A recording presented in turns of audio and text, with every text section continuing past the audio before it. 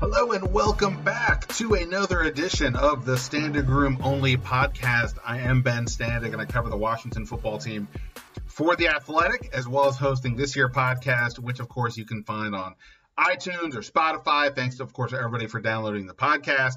Another fun episode for you here. Two guests. First up, from CBS Sports, NFL insider Jason La Canfora talked about not so much about Washington's draft or anything. We're kind of moving past that and got into some bigger picture stuff. Washington's reputation now 2 off seasons into the Ron Rivera era. We know what they ultimately have landed on at quarterback, but what do we think about how that worked out? Was there something perhaps that they tried that didn't work out? What about this season and moving forward? And also got into some Brandon Scherff conversation. So a fun chat with Jason La Canfora.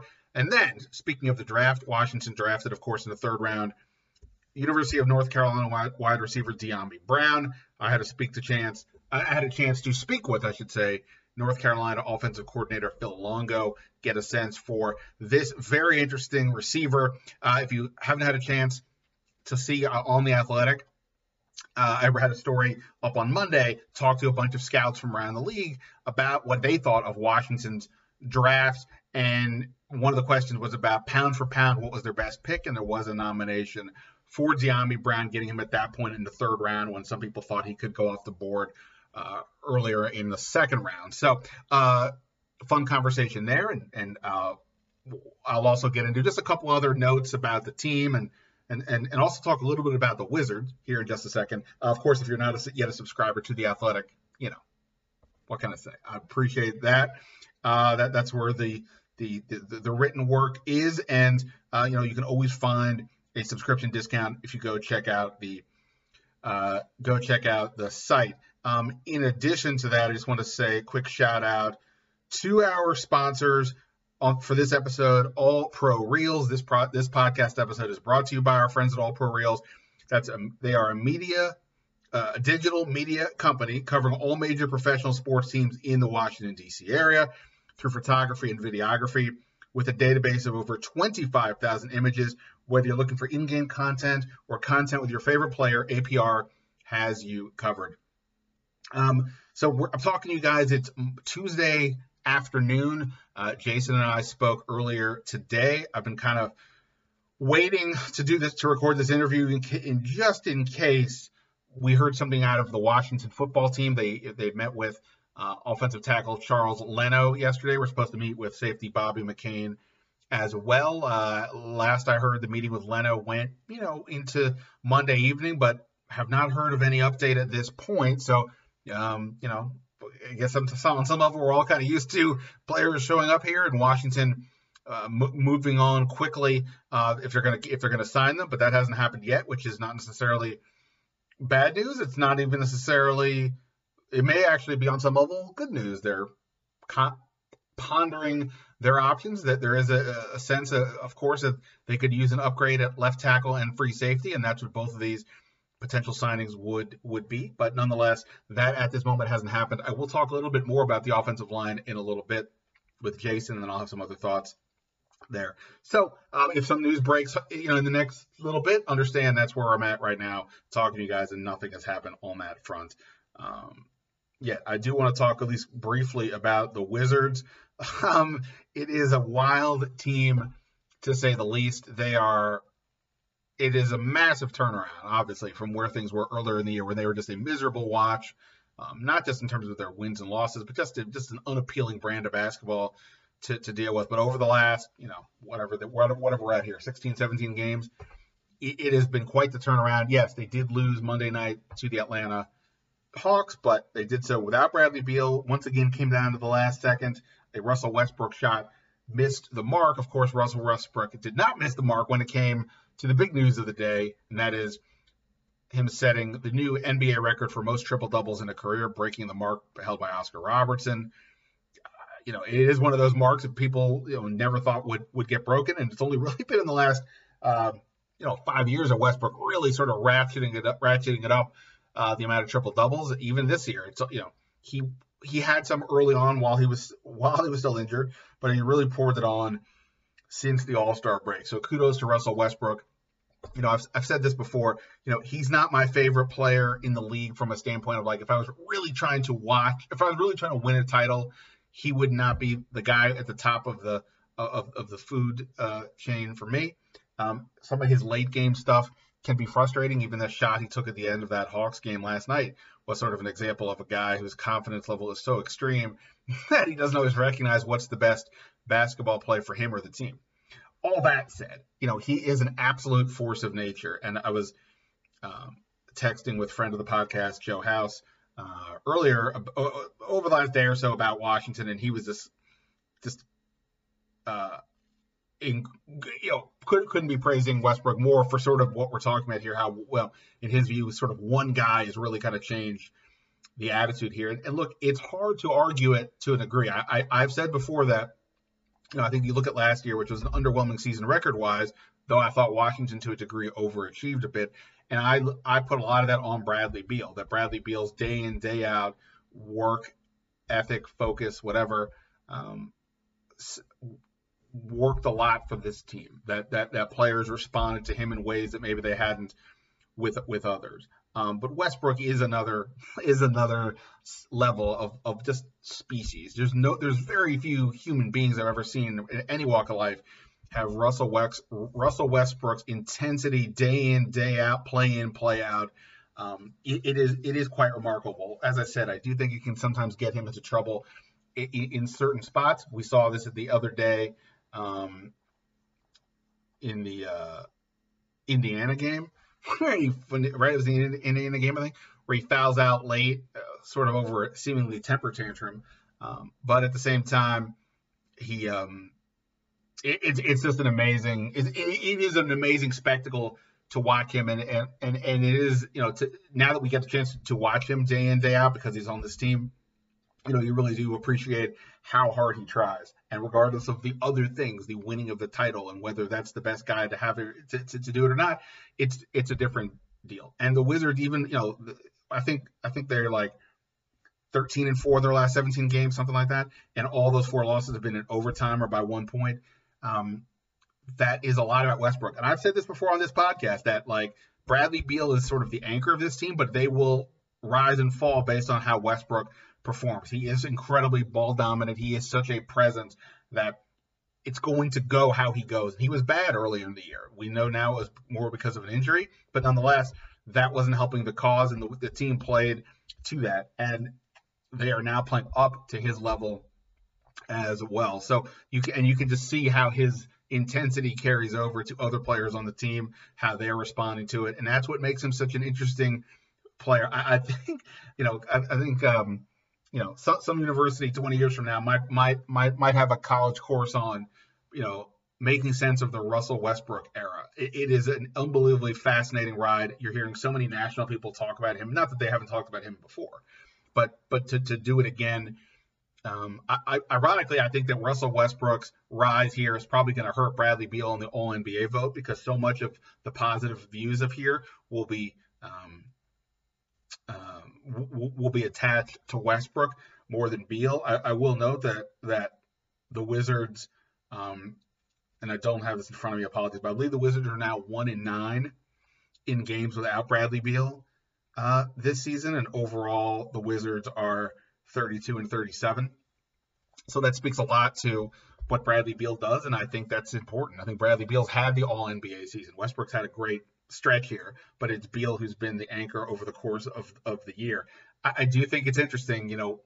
One of my issues with the concept of acquiring Russell Westbrook for John Wall, not at the time they made the trade, because once the rumor got out there, you kind of had to move forward with it. And obviously, just based on, we didn't know a lot about John Wall's physical situation coming off all the injuries, that Russell Westbrook would be the better player. He was an All-NBA guy just last year. He's been an MVP, of course. Whatever John Wall's peak is, Russell Westbrook has exceeded it. But there's also a downside to the Russell Westbrook experience. That's perhaps what explains why Kevin Durant wanted out, why the situation with James Harden ultimately kind of faded out. That it only gets you to a certain point, and there's a certain level of frustration that we'll see if that's a factor here, if the Wizards actually do make the playoffs.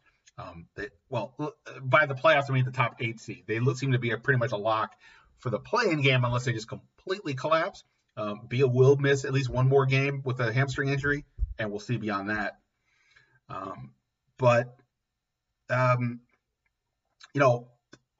So over time, we'll see how the Westbrook situation plays out. Particularly interested with Bradley Beal, who I think part of the appeal for Beal to be here was to stay with the Wizards was that he was going to have a chance to be the face of the organization. He has talked about that publicly, and I think that's important.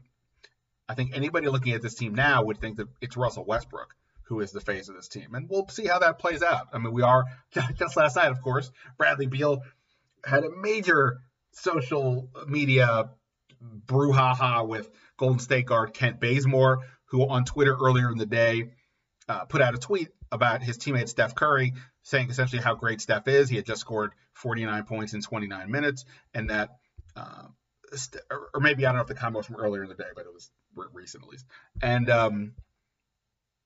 And he said that, Curry's playing so well that some guys are pulling their hamstrings trying to keep up. An obvious jab at Beal. It seemed relatively playful. Beal obviously did not take it that way. If you were on social media, on Twitter, Beal just kept hammering Bazemore over and over again. It was a topic today when Beal was on First Take.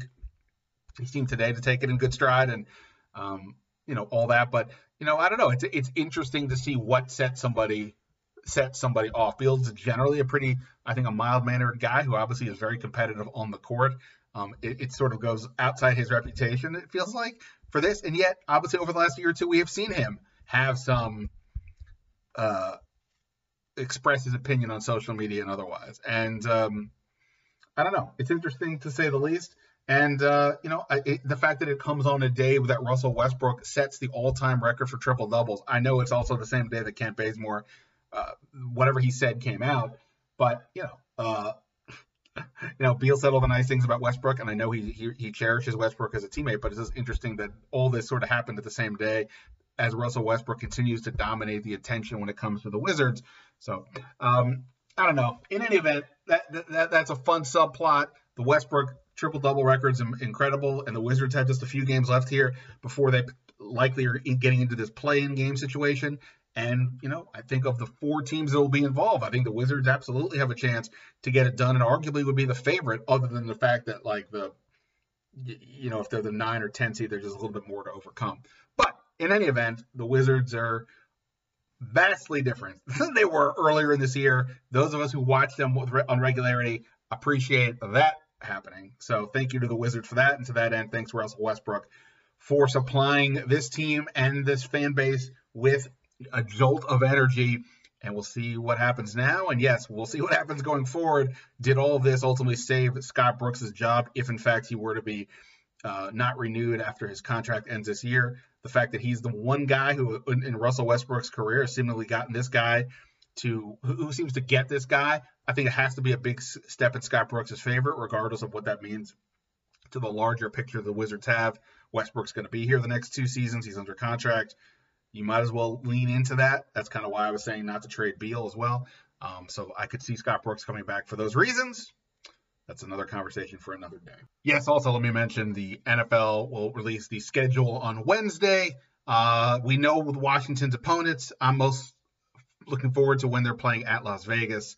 You can find people who've mocked schedules online. I will mock that they exist. Silliness beyond belief. In any event, the schedule is at Wednesday, and that will be interesting as well. But speaking of conversations, let's get to the one I had earlier today with Jason Canfora from CBS Sports, and then we'll get to North Carolina offensive coordinator Phil Longo here on the Standig Room Only podcast. All right, time for some national perspective on the Washington football team. Nobody better than to do that than a guy who used to be on this beat, still knows them well. Jason Canfora with CBS Sports. It's now a week or so past the draft, so which effectively means, to a degree, the end of the offseason. Are you able to finally get some rest, calm down, reintroduce yourself to your family, stuff like that? Yeah, I mean, there's a little more time to help with, coaching Little League and stuff like that, and getting to some ball games with my boys. So that's awesome. I love this time of year. And yeah, you do feel like you get your life back a little bit The season runs from, well, who knows what camps are going to be like this year. But most of the time, the season for me, people are like, oh, well, football's over. I'm like, nah, football begins like July 25th. Really, it begins like a month before that because it takes forever to plan these damn training camp trips. And then it runs through the draft. And then, barring a deflate gate situation or a bounty gate situation, it tends to slow down a little bit this time of year, especially with most of the off season for now looking like it's virtual. But no, I can't complain, man. People, the appetite for draft related content, I think has, really grown from my perspective from when I first started covering this league to now, to where it is a, 24/7, 365 day machine unto itself. There's a constant demand for that.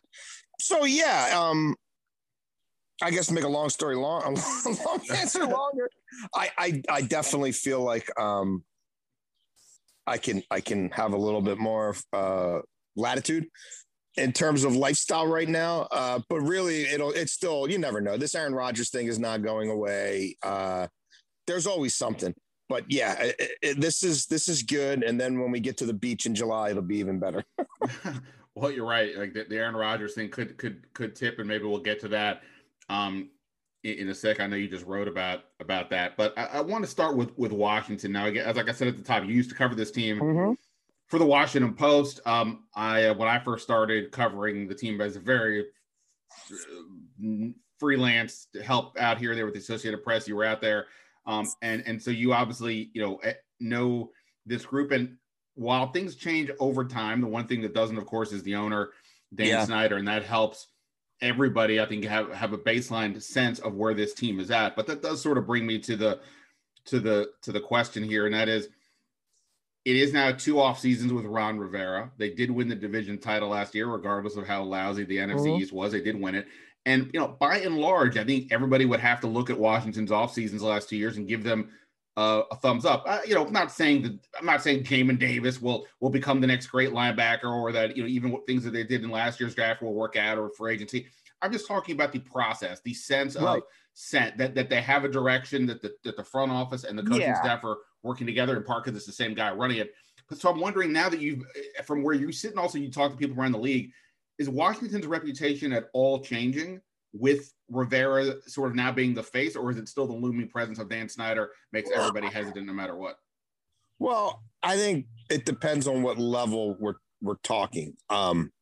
Obviously, when it comes to the ownership level and the tippy top of the organization, as you said initially, not much has changed. And obviously there's a lot of reporting out there right now, and an ongoing NFL investigation into the culture and serious allegations of sexual impropriety and in some cases assault, that would indicate that there's still a whole lot of work to be done there. But obviously you go a level below with Jason Wright, and that is a type of sort of move that Dan Snyder had never been willing to really do before, going completely outside of sort of his wheelhouse, or the types of people he would normally have in that role with the types of background they would usually have. It's a different organizational structure than we've seen really, I think, ever since Snyder bought the team. And I think the ongoing investigations in that situation, coupled with his comfort level with what's in place from a team presidency hierarchy, from the head coach / head of football operations hierarchy, including super experienced, sort of grizzled, seen it all personnel people in Martin Mayhew and Marty Herney now to help Ron Rivera, because that's not Ron's forte. That's not Ron's skill set.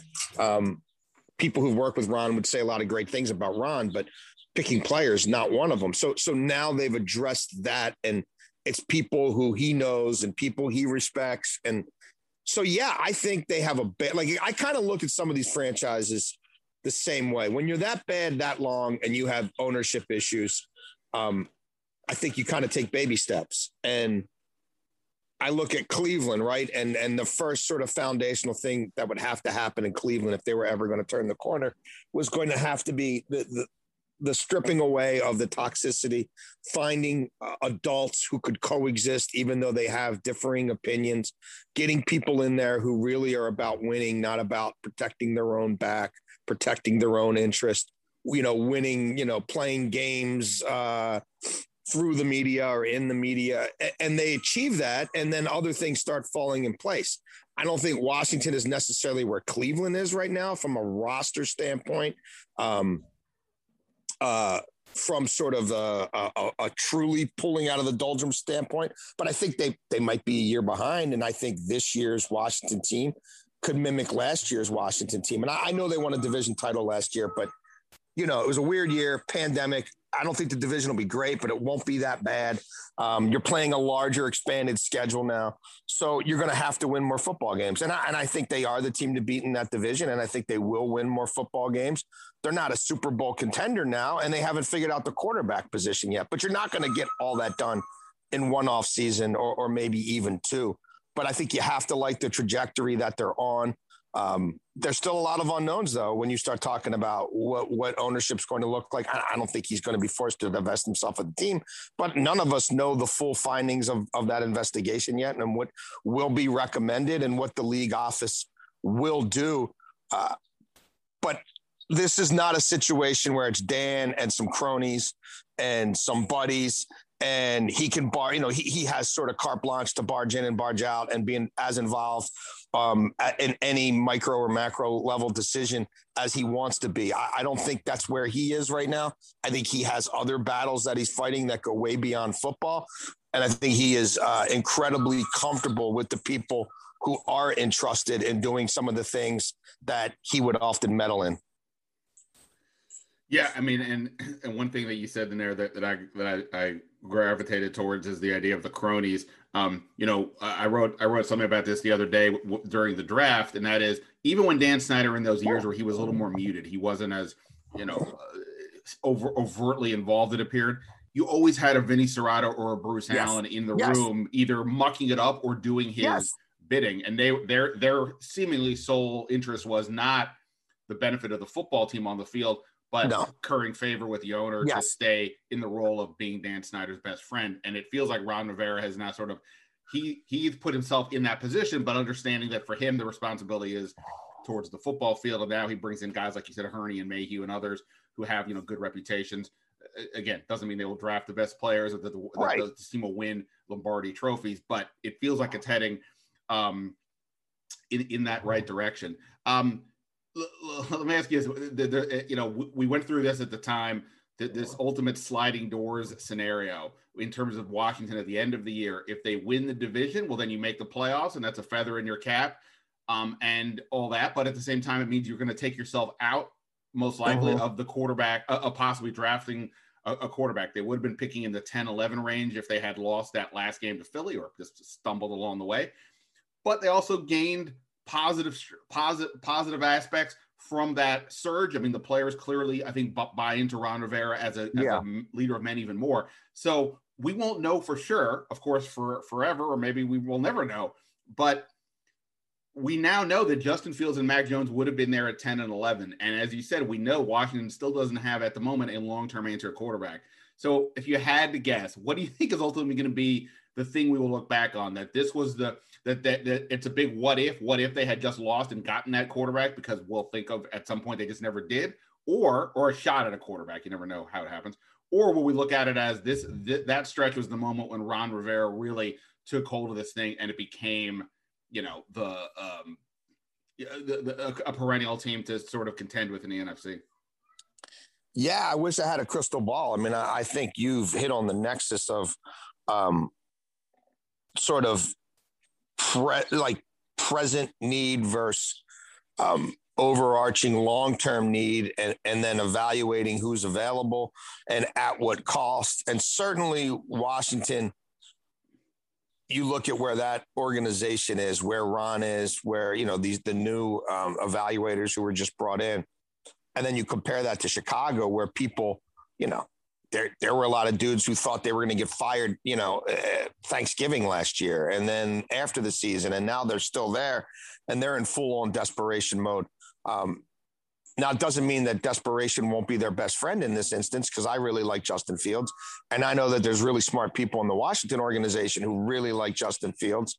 They just didn't feel like paying that freight right now made the most sense for them for where they were and who they had. And I'm going to be honest with you. I know that like next year's quarterback batch is not expected to be as good, but I also know that nobody this time last year was talking about, the kid from BYU being the second overall pick and Justin Fields perhaps only being the fifth quarterback of the Big Five. At that point, there wasn't even a Big Five because Mac Jones and BYU weren't even in the mix. Right. So things change, and there's a lot of kids who didn't play football this past year who, God willing, are going to be able to play a whole lot of it in a normal fashion next year.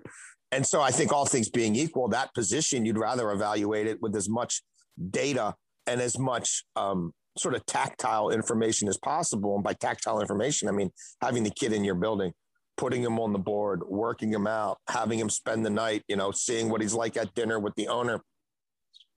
All those things they couldn't do this year. But look, no one's perfect, and they may very well be sitting here 2 years from now saying, damn, if we had given up that one and whatever to get Fields, we'd be a Super Bowl contender. There's just, their jobs are difficult. And in some ways, I don't envy those decisions, but that's also what they're paid to do. But yeah, if you're looking for caveats, the one massive one with WFT is you've got a caretaker quarterback who's, pushing 40, who can hit some real high notes, but can't sustain them. And has been a guy who you need 4 games, 6 games, 8 games.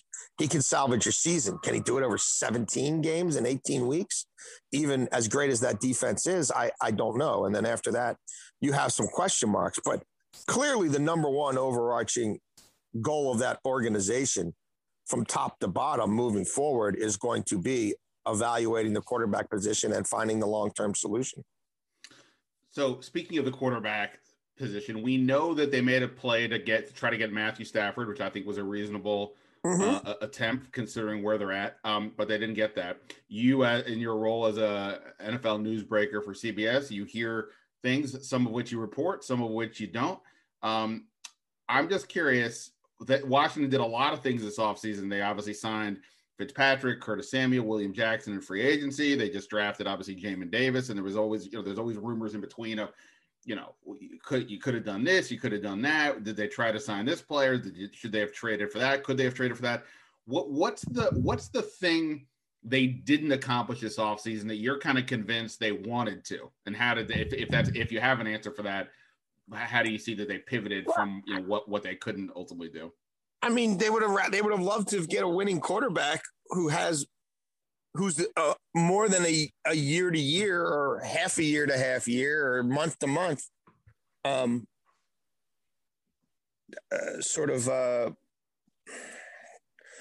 probability or possibility. They would love to. I mean, yeah, Stafford, but it wasn't going to happen when you had McVay so motivated to do whatever it took to keep throwing picks at somebody to get them to take that Jared Goff contract off your hands.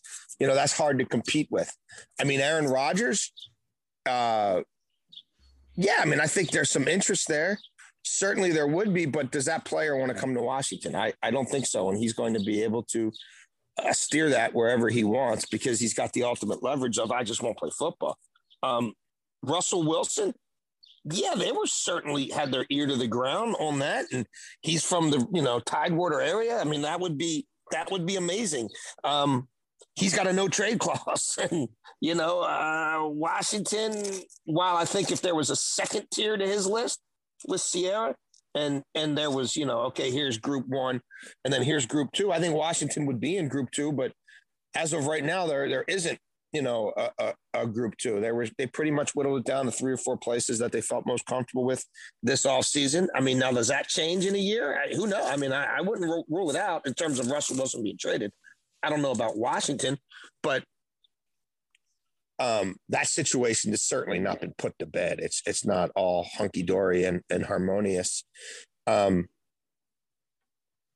So yeah, I mean, they've done their due diligence on all those things as an organization. None of them they felt like made the most sense, or made more sense than proceeding with Fitzpatrick and some of these sort of developmental guys who, I mean, they're maybe a little bit old to call them developmental guys now, but whatever, might have some upside, have some athleticism that they like. So yeah, that obviously is finding that next guy will be paramount to however this regime is judged. Right, for sure. Let me ask you, so I know in the time we have left, I at least want to get into this one topic in particular. So Brandon Scherff, obviously it's been sort of put on the back burner. He's got the second franchise tag, while other players that were given second franchise tags this year, like a Justin Simmons or a Leonard Williams, were able to come to terms on a longer term deal. There's no signs of that happening with Scherff, at least that I've heard, or at least it's been publicly reported. And so we may be heading down another Kirk Cousins path. But okay, I think for the most part, people have been resigned to the fact that he may end up playing this year and then that might be it. But I'm sort of curious about what's been happening here in the last, 10 days or so. They trade, like, I'm not saying that the line they have is the old Hogs, but they have some decent players and some depth. They traded for Eric Flowers 2 days before the draft. Now, again, Eric Flowers is not Russ Grimm, but he was a starter here, and he's been was a starter for Miami. They draft Sam Cosmi in the second round, which seems like a reasonable move to get a long-term tackle prospect. And now, as we're talking, they were meeting with yesterday Charles Leno, the free agent from the Bears. All I heard was it was going late into the night last night. I don't quite know where things stand. So possibly they add him. Whether they add him or not, I think they already have like 9 guys that I would put on the roster. Whatever. I'll go through the names at a different point of this podcast. But you already have like 9 guys, arguably, who I would say are on the team. That's not even counting the 2 week 1 starters from last year, Jaron Christian and Wes Martin. That's not even counting a guy like Tyler Larson, who came over from Carolina as a free agent. Part of me is wondering, are they adding this depth just because they want depth for competition, which is fine? Or is it possible there's something going on with Scherff that, I don't know, is this completely off the radar? This may be my tinfoil hat on too tight, but I don't know. It just seems odd to me that they've made these many moves and potentially more if they add Leno, considering the Scherff thing's still out there. I don't know that they're tied together. I think they're just trying to build it's one thing if you think you found, some guys who can play in the league, like who, okay, they're whatever replacement level, slightly below replacement level, but collectively we're kind of okay. I think their aspirations are a little higher than that. And you look at the opportunity cost of not taking a lineman up high, right? Not, Darrisaw or whatever else. Well, you still want to, you're still trying to upgrade there. So Flowers, obviously, right, he couldn't really play tackle, but the guard thing worked pretty well. And you got Miami. Miami paid a lot of the freight financially. So to me, that's a no-brainer. He's a personality fit there. He revived his career there, right? So at that cost, I get it. They did really want that tackle, someone in that organization. I talked to a few hours before the draft, and we kind of were going through scenarios, and that was the one name that like they were kind of really hoping was still there, and I thought he would be, and he was. And so that's not like Monday morning quarterbacking or that stuff where it's, every player just happened to follow us. Like, he absolutely was someone they had targeted there. And I think had they not been comfortable that he was going to be there, maybe they do something to move up a little bit and get him. But again, if you have a chance to then also add at that position to a youngish veteran who is an established NFL starter, then that provides a little bit of a cushion. If the kid's not ready, we don't have to rush it, So I just think it's about them understanding as an organization the importance of that position group. Fitzpatrick can run around and do some things, but not like he used to. I think you probably can't get as creative as other teams with what you do in the run game and deception and selling out for RPOs and mesh point and all that to help that group out. So no, I think it's smart. I don't think it's necessarily connected to the Scherff end game one way or the other. And the bottom line with a situation like that is I don't think much would change until the middle of July. And then you put a little something out there and it's not exactly what the player wants, but a lot of times, especially big guys like that who have been through the wars, they might want that bird in hand. They might decide that, okay, that's not really the full guarantee I'd want. And that's not everything I'd want, but it's more than this 1 year tender. And let me just, Let me just get something done with these guys while I still can and not risk what could happen over the next 17 games. Yeah, for sure. Well, like I said, it's a little tinfoil hat theory. It's just they have a lot of guys and they're not all making the team. So I'm just trying to figure out. But okay, look, maybe it's just competition and they took advantage of a market that just allowed them to bring in some bodies. There's always a need for offensive linemen. So if they do look deep and they get through the second preseason game and those guys are still healthy, and you do, all things being equal, would probably favor 2022 drafts, especially if we're talking late round picks, than 2021.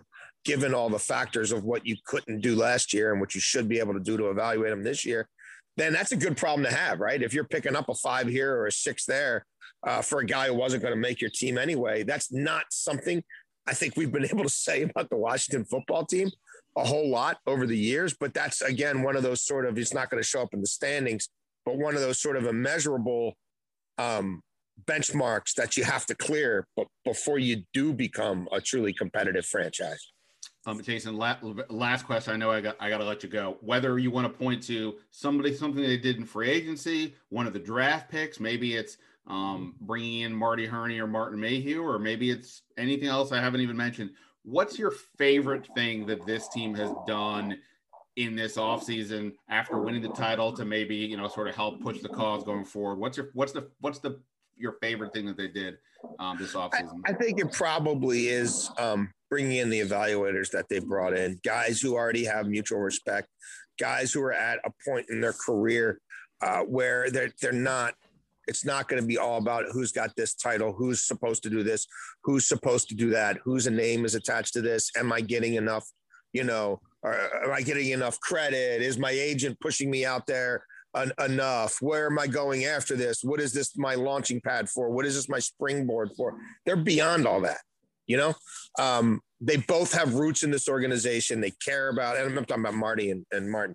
Right. They have emotional, visceral ties to the organization in ways that, unless you came up as sort of, an intern here, or you came up as a rookie there, and we're a part of some iconic times for the franchise. If you don't have that in your heart, you don't have that in your heart. And then I love their personalities. I think they're both very good at what they do. I think they understand Ron and have the wherewithal to know sort of how to get their point across with him in different ways. I think ultimately they had to get people in there who are all sort of at a point in their career and a comfort with themselves and a comfort with the organization and an understanding of what they're getting into with this owner, because while things seem to be improving, give it 30 minutes and another bomb may drop somewhere. I just think and then with Jason Wright, where he is in his career and how much he can learn from some of these older guys as he continues to get his sea legs under him.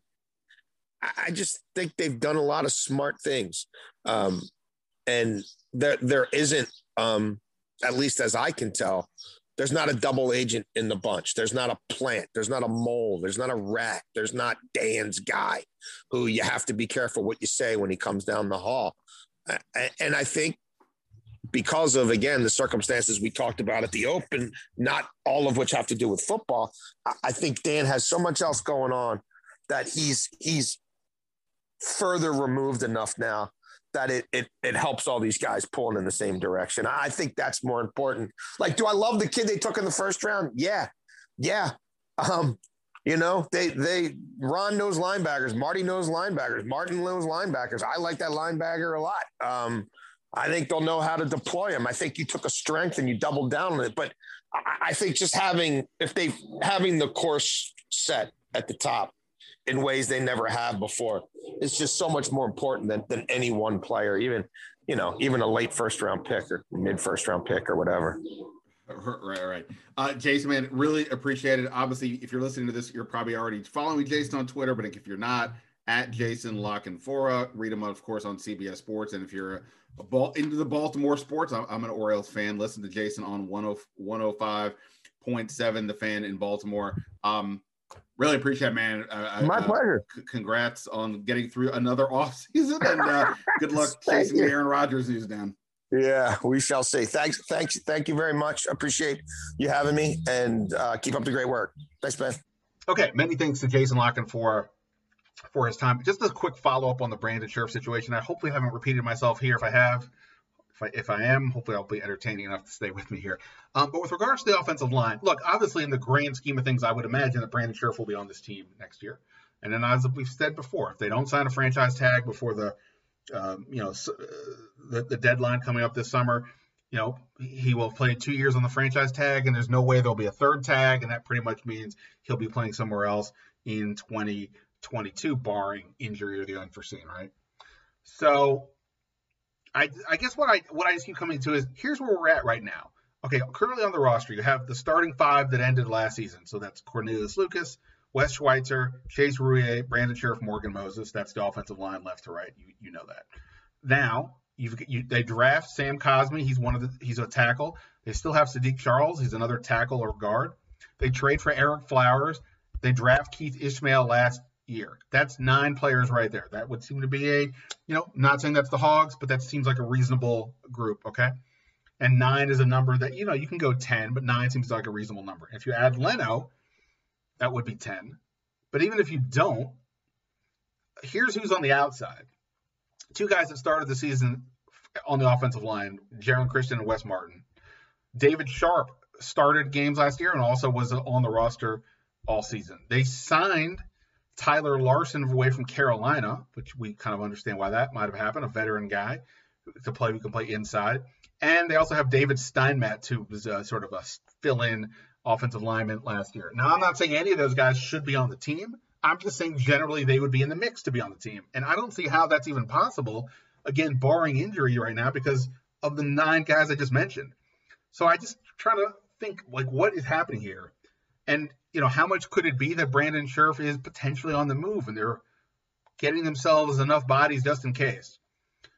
Maybe the more positive way to look at it is that under Ron Rivera, Washington is just going to be as competitive as possible across the board. And while we may be looking, or I may be looking in this case, for sort of the obvious, well, who's the roster? What does this mean?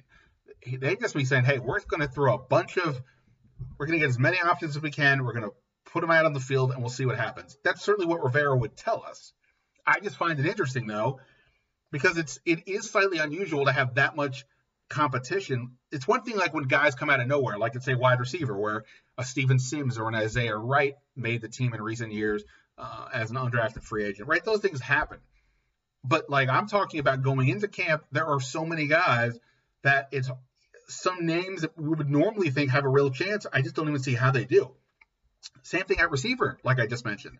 Terry McLaurin, Curtis Samuel, they're in. That Washington just drafted Dyami Brown. Cam Sims had a very good year. They signed Adam Humphries. Antonio Gannon-Golden was a 4th-round pick a year ago. I could probably say right now, with some level of confidence, that's your top 6 on the team, barring injury. We still have, though, the aforementioned Steven Sims and Isaiah Wright. We have Kelvin Harmon coming back from a knee injury. Kelvin Harmon's a very interesting player, in my opinion. Tough guy, good hands, can block. Again, I'm not saying that any of those guys, and again, wide receiver is a position where you can kind of come off, bring in a guy from kind of nowhere. Oh, they also drafted Dax Milne out of BYU, right? None of those guys that I just mentioned outside of the top 6, I would put as really having much of a chance, I don't think, because of how I would look at those other guys. So it's interesting just to see the level of competition that's in this camp. And it's not just those positions. You can maybe point to a couple other ones as well. Anyway, I just think that on the offensive line, sometimes we can overthink things, and it probably is just that. They just have options for opportunity for depth, and that's what we're looking at. But I just do, the Brandon Scherff thing is interesting. I'm not reporting anything. I just find it interesting, and because I find it interesting and curious, I want to talk it out.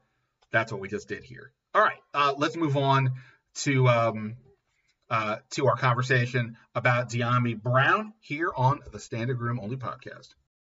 All right.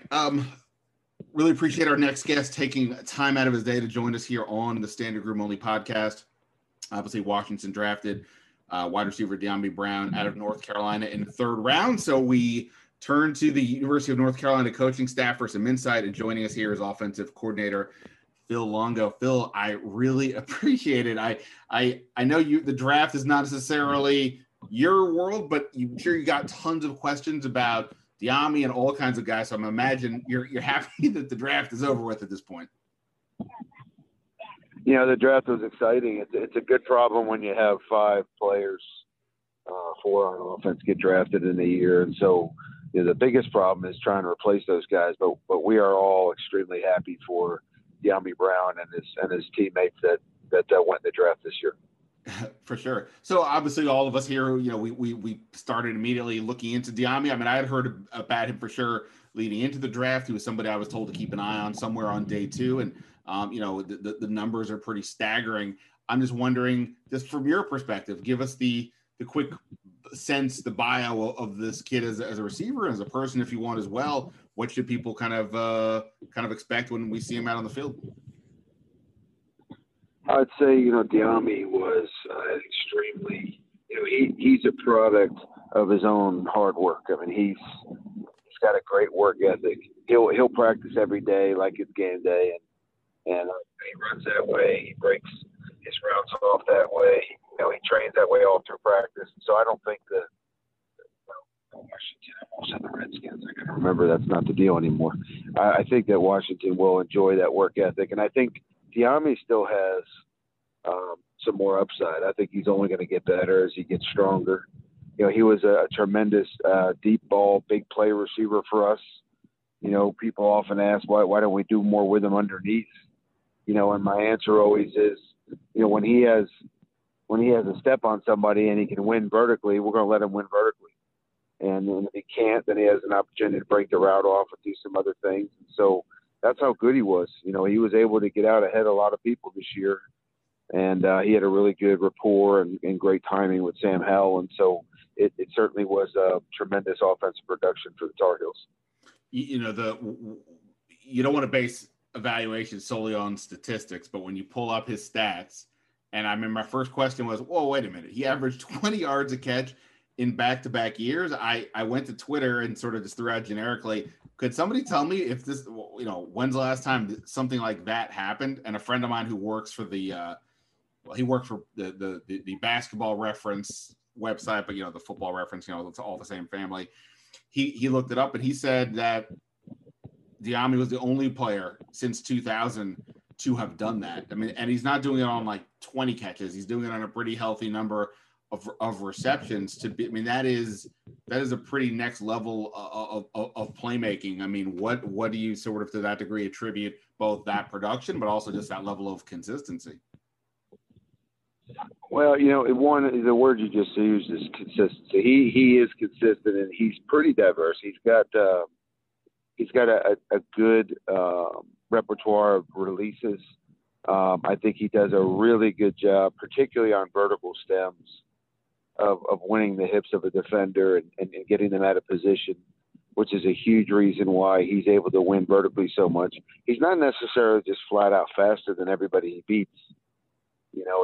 He's able to, with his change of direction and his stop and start ability, he's able to get corners and DBs out of position, and which makes him a faster football player. And I think that's a big reason why he is so prolific, on our deep route stuff. But he's an excellent route runner. I mean, he can run the whole tree. It's his comebacks and his digs and his curls and the under routes. And he understands coverage to a point where he understands that where we wanted him really to chase space in zone coverage and create separation against man coverage. And he's good. And I'm very, very happy with how much he improved over the past 2 years. And like I said earlier, I think Washington's only going to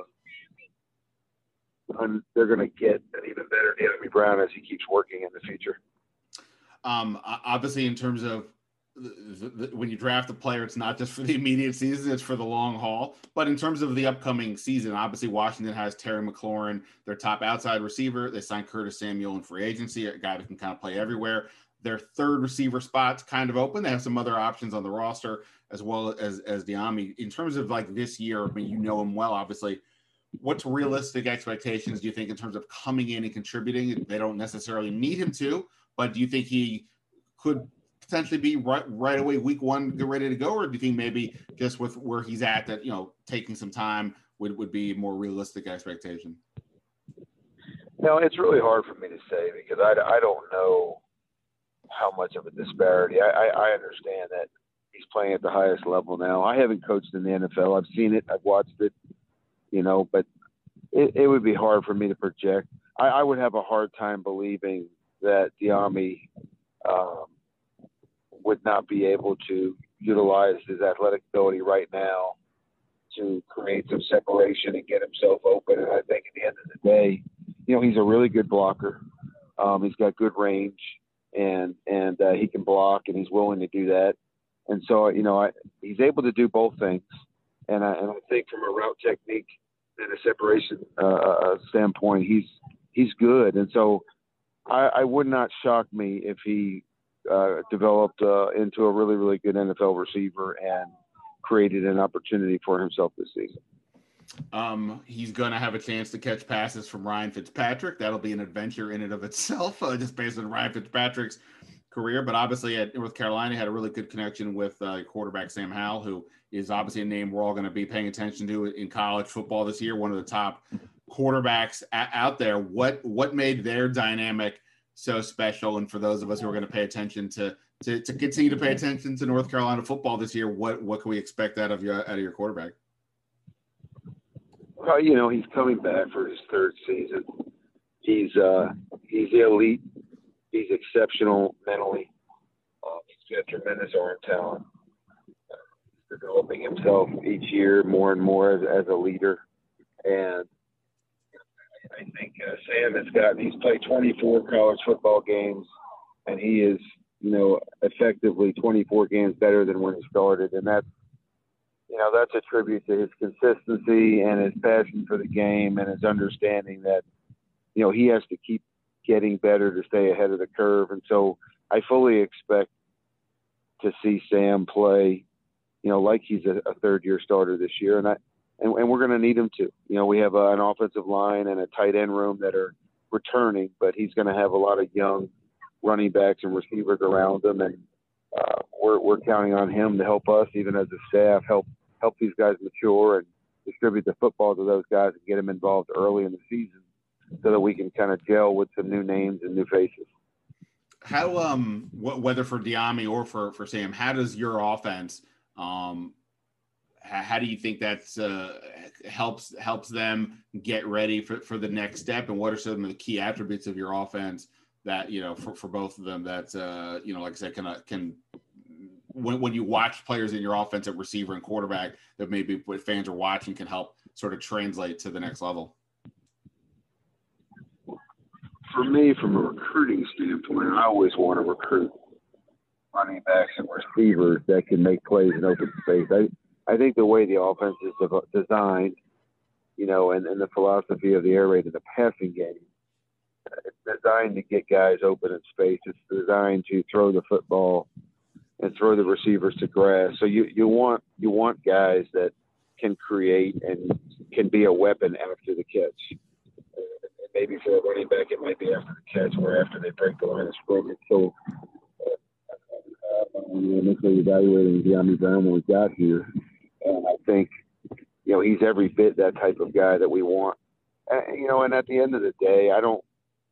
These players create their own opportunity to play in the NFL. You know, I've never ever said, and I've never thought, and I don't believe that, you know, the offense is going to make a player. You know, this whole thing about system quarterbacks and all that stuff. At the end of the day, these guys are either talented enough to play at that level or they're not. And so Dyami Brown and the rest of our guys that have been drafted this past season and the year before, they are all NFL products because of their work ethic and because of their passion for the game and because of how hard they train. I think what the offense does for them, you know, for the offensive players on the side of the ball, I think what it does is we're at least going to provide an opportunity for all of these positions. You know, we're going to give them opportunities. We're going to distribute the ball to them. So I think what we do is we probably present more of those opportunities than some other systems to go and do what they do so well. And, you know, then it's really all about their athletic ability and their talent. But I've always told them in recruiting, and I firmly believe they're probably going to get more opportunities in open space than they do in some other systems. And I think at the end of the day, that's why through recruiting they wind up coming here, because they can see the distribution. The left wideout was a 1,000-yard position. The slot was a 1,000-yard position. The right wideout was a 1,000-yard position between two guys, and both running backs rush for 1,000. So we're distributing the ball to 5 different skill guys, and they're all prolific. And so you have to defend everybody, and that allows all of these guys to be in numerous one-on-one situations. And Dyami obviously took great advantage of those situations this year. Gotcha. Well, look, Phil, I really appreciate it. Just last question on Dyami. I asked you about the football player. I guess just to some degree, what can you tell us about the guy? Does any kind of story or any moment kind of stand out that just your time together, something you may think about whenever you think about this kid? Yeah, you know, Dyami is a guy of few words. I mean, he's a lot like Javonte Williams. He just shows up, practice hard, and performs at a very, very high level. But the one thing that I always enjoyed about Dyami is we talk about wanting their feedback during the game. You know, he's out there. He's got the best seat in the house when he's lined up against a particular corner or safety. And I know what we think. I know what Coach Galloway thinks. I know what I think personally about what we want to run with him. But I always tell him, I said, look, if you've got something against a particular coverage or a particular play or personnel matchup-wise, I want to know what you have. Let me know, and I'll call it. You know, and I think as the 2 years went on, he learned that I was legitimately going to take his feedback. And then after a while, the conversation became, Dyami, can you get him on this route? And if he smiled and winked at me, I knew it was a done deal. And that became kind of a big part of the communication. I just learned he's just a kid of few words. And, you know, if I said, hey, look, we're going to go post corner here, or look, we're going to run a stutter vertical, or we're going to, you know, we're thinking about running this, I'd run 3 routes by him, and the one he smiled at and the one he winked at, you know, was the one that I was going to run on the next series, because I knew he felt really, really confident about winning on that route. So that became probably the most accurate way of conversing with him with regards to, you know, in-game input and what to run with him. I always like that. He's got a great smile. He's a good-looking kid, and you know, when those guys wink at you, you know they're super confident. You're going to try to get them the ball as quickly as you can. Got it. Well, look, I really appreciate your time, and definitely the insight on Dyami Brown and Sam Howell. I'm excited to see, of course, what Dyami does here next year, and check out your offense. Obviously, you guys have it going in North Carolina. Phil Longo, offensive coordinator. Really, really do appreciate it. Thanks so much. Thank you. Appreciate the invite. Y'all have a great weekend. All right. Many thanks to Phil Longo from North Carolina and Jason Canfora from CBS Sports. I do just want to mention quickly sad news to report, kind of was happening just as I was starting this. Former Washington quarterback Cole Brennan, I say quarterback, more of like a training camp preseason hero, apparently has passed away at the age of 37. Reports coming out of Hawaii about that. I don't know the details beyond that. Obviously, when we talk about, you know, sort of preseason heroes, Cole Brennan is one of those guys you just mentioned, had such charisma, such a flair, was obviously a huge college football star in Hawaii, put up prolific numbers, So obviously incredibly sad news, or, best to him and, to his family. Don't know what happened, but, rest in peace to Colt Brennan. Easy way to sort of transition out of that, but I did just want to at least mention that, as always, I hope everybody's doing well, is safe. Feels like we're moving back to some level of normalcy in the world. The Washington football team, to that end, will hold rookie minicamp this weekend, and then we'll get into the OTA and veteran minicamp cycle after that. So we'll see what happens this weekend. I have no idea what to make of it or how many people will be out there, but I expect we'll see some names, both in terms of the Jamin Davises of the world and maybe some other veteran type names as well. And we'll share that with you, what we find in the days ahead. So that's it for this episode of the Standig Room Only podcast. Always appreciate you guys for checking it out, for real, guys and gals. I say guys as a generic term, not specifically to men. Everybody, I do really appreciate it, though. Thank you so much. I'll catch you guys later. Until next time.